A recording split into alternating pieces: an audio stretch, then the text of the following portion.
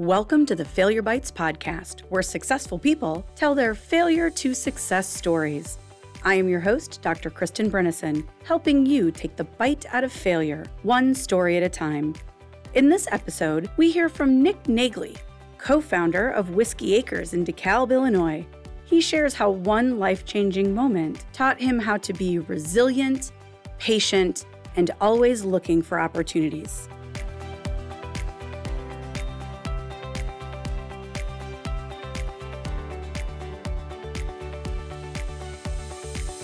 Thanks for joining me, Nick. How are you doing today? My pleasure. I'm glad it's hot outside. The sun is shining and we've got people in the parking lot. That's awesome.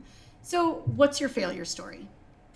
So my failure story goes back to when I was a senior in college and I went on my first spring break and spent 2 or 3 days having a really good time. And on about the third or fourth day, decided it was time to take a break. So my best friend and I sat some beach chairs on the edge of the water.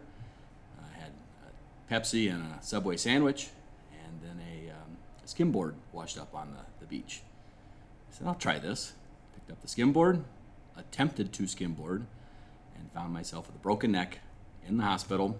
I broke the same bone that Chris Reese broke, but I walked out of the ocean and survived that. To make a very long medical story short, I survived.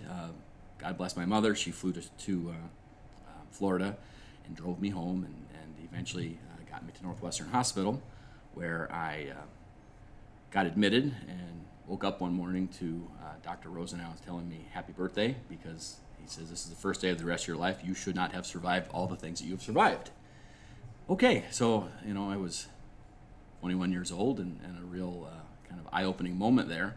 But all that's relevant in that as a senior in college, I was walking around with a halo. Spent just about 6 months in that with the hope that if things went medically well, that I would be able to take that off and begin rehab, as opposed to take that off and begin surgery. Because of that, I was unable to look for jobs as a senior. I was just surviving and passing classes. And so fast forward, about 9 months later, I got out of my halo. Things were medically going as good as they could be. And I went to a job fair and took the first job that was offered to me. It was not a job that I was built for, but I said yes just because it got me on the pathway of it's easier to find a job when you have a job. I actually started in a farm retail store the day after Black Friday. So talking about having put my feet to the fire there, but it was really like I'm happy to do anything.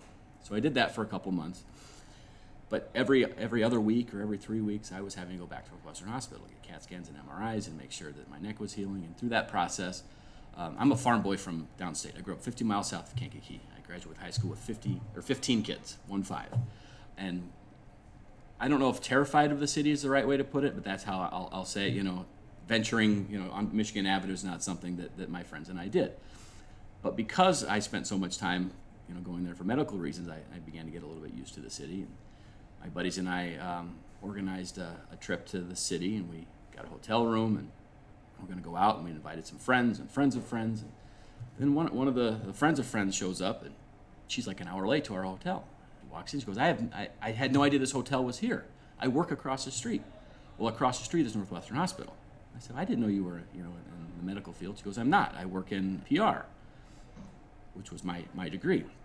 I said, really? Are you, is your company hiring? And she goes, yeah, we're actually hiring for ADM, which is one of the world's largest agribusinesses. I started laughing because I would go back to my freshman year. My career map, my goal was to work in public relations for ADM. So that was a Saturday or Friday or Saturday. I interviewed on a Monday, was hired on a Monday afternoon, started the following week, and I'll say that was a Monday as well. Whatever that day was, a year to the day of when I broke my neck, was also the same day that I had my final doctor's appointment scheduled to be released from having broken my neck. I passed all that. I walked across the street and went in a different building, went up to the 10th or 11th floor. There was about 300 employees at this particular agency. 200 were women. I walked in, got seated next to one of them, the first woman I met, I'm now married to, and we have 4-year-old twins together. And I worked at that job for, I think, 5 years, and worked with ADM and worked with another company called called Syngenta. and that process, I met a lot of people who worked internally at Syngenta, and I asked them one day, actually like the day I got back from my honeymoon, I said, do you have any positions available, in the field as opposed to agency work?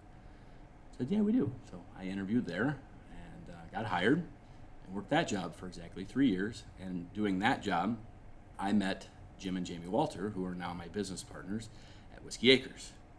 And I don't want to say the rest is history, but I can tell you it's a very crooked path that started with me breaking my neck. It's always so interesting to hear everybody's origin story, because I think it's, as a 18-year-old coming out of high school or whatever, you imagine it as this very straight path. And when you talk to people who have been through it, it rarely is.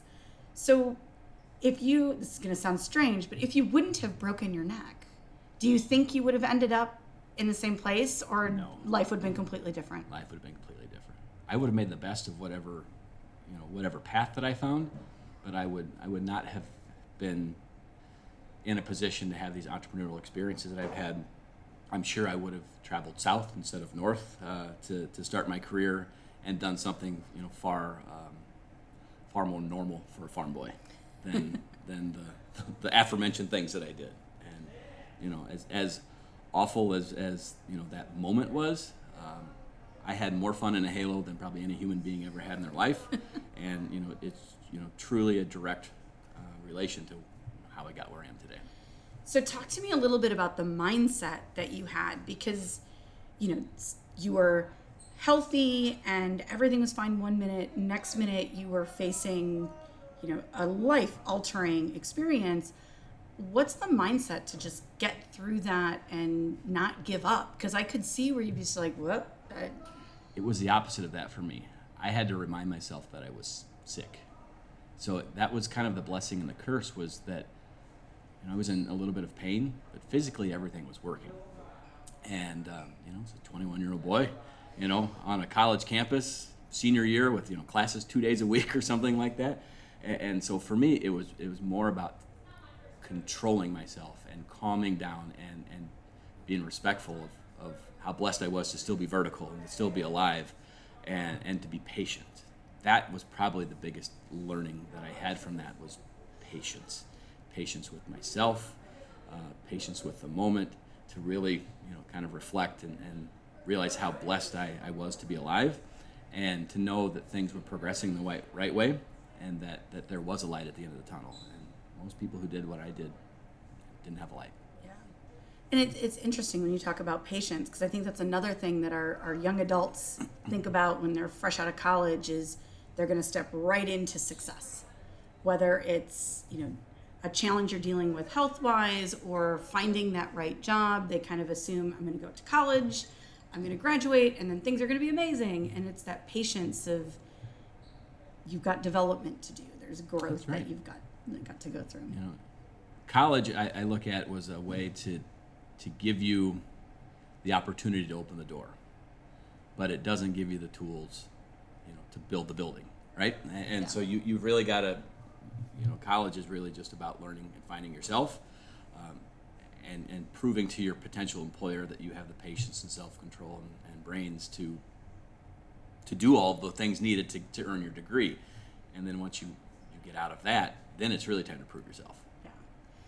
So fast forward, now you are business partners, you've got Whiskey Acres, which has just snowballed in the last few years. What are some of those lessons you learned dealing with that failure that you are now applying as an entrepreneur running a business and really kind of paving the way in some of the distilleries in Illinois? So as an employer, one of the things that I always like to do is to hear people's story. I find it's very much, for me, that's who I am, and I think I probably overshare that story, but I know everyone has one. And so I always try to engage and find out, how did you land in front of us here?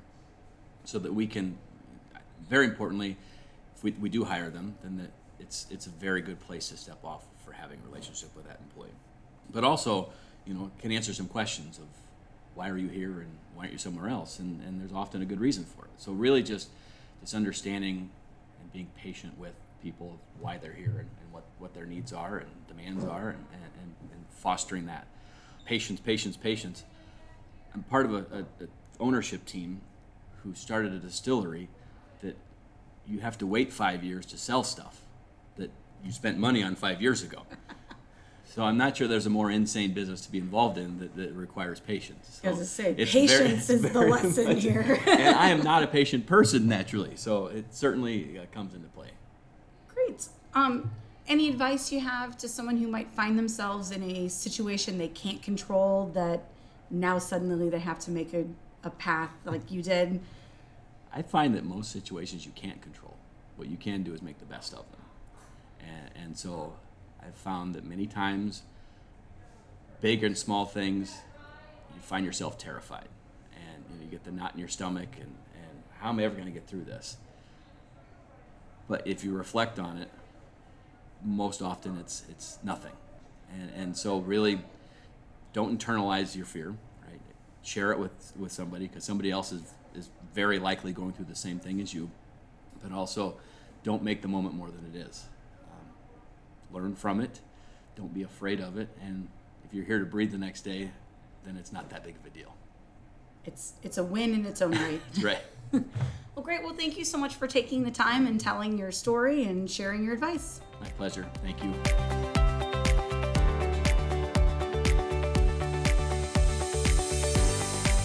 You have been listening to the Failure Bites podcast with our guest, Nick Nagel, co-founder and distiller at Whiskey Acres in DeKalb, Illinois. This podcast is brought to you by NIU STEAM at Northern Illinois University, with a special thank you to WNIJ. Sound production and editing is by Newt Lakier, and I am your host, Dr. Kristen Brennison. The Failure Bites podcast can be found on your favorite podcast platforms, as well as on our website, niusteam.niu.edu. That's niusteam.niu.edu. Please subscribe for the latest episode. And if you like what you hear, let us know by leaving a review or contacting us through our website. We would love to hear from you. Thanks for listening.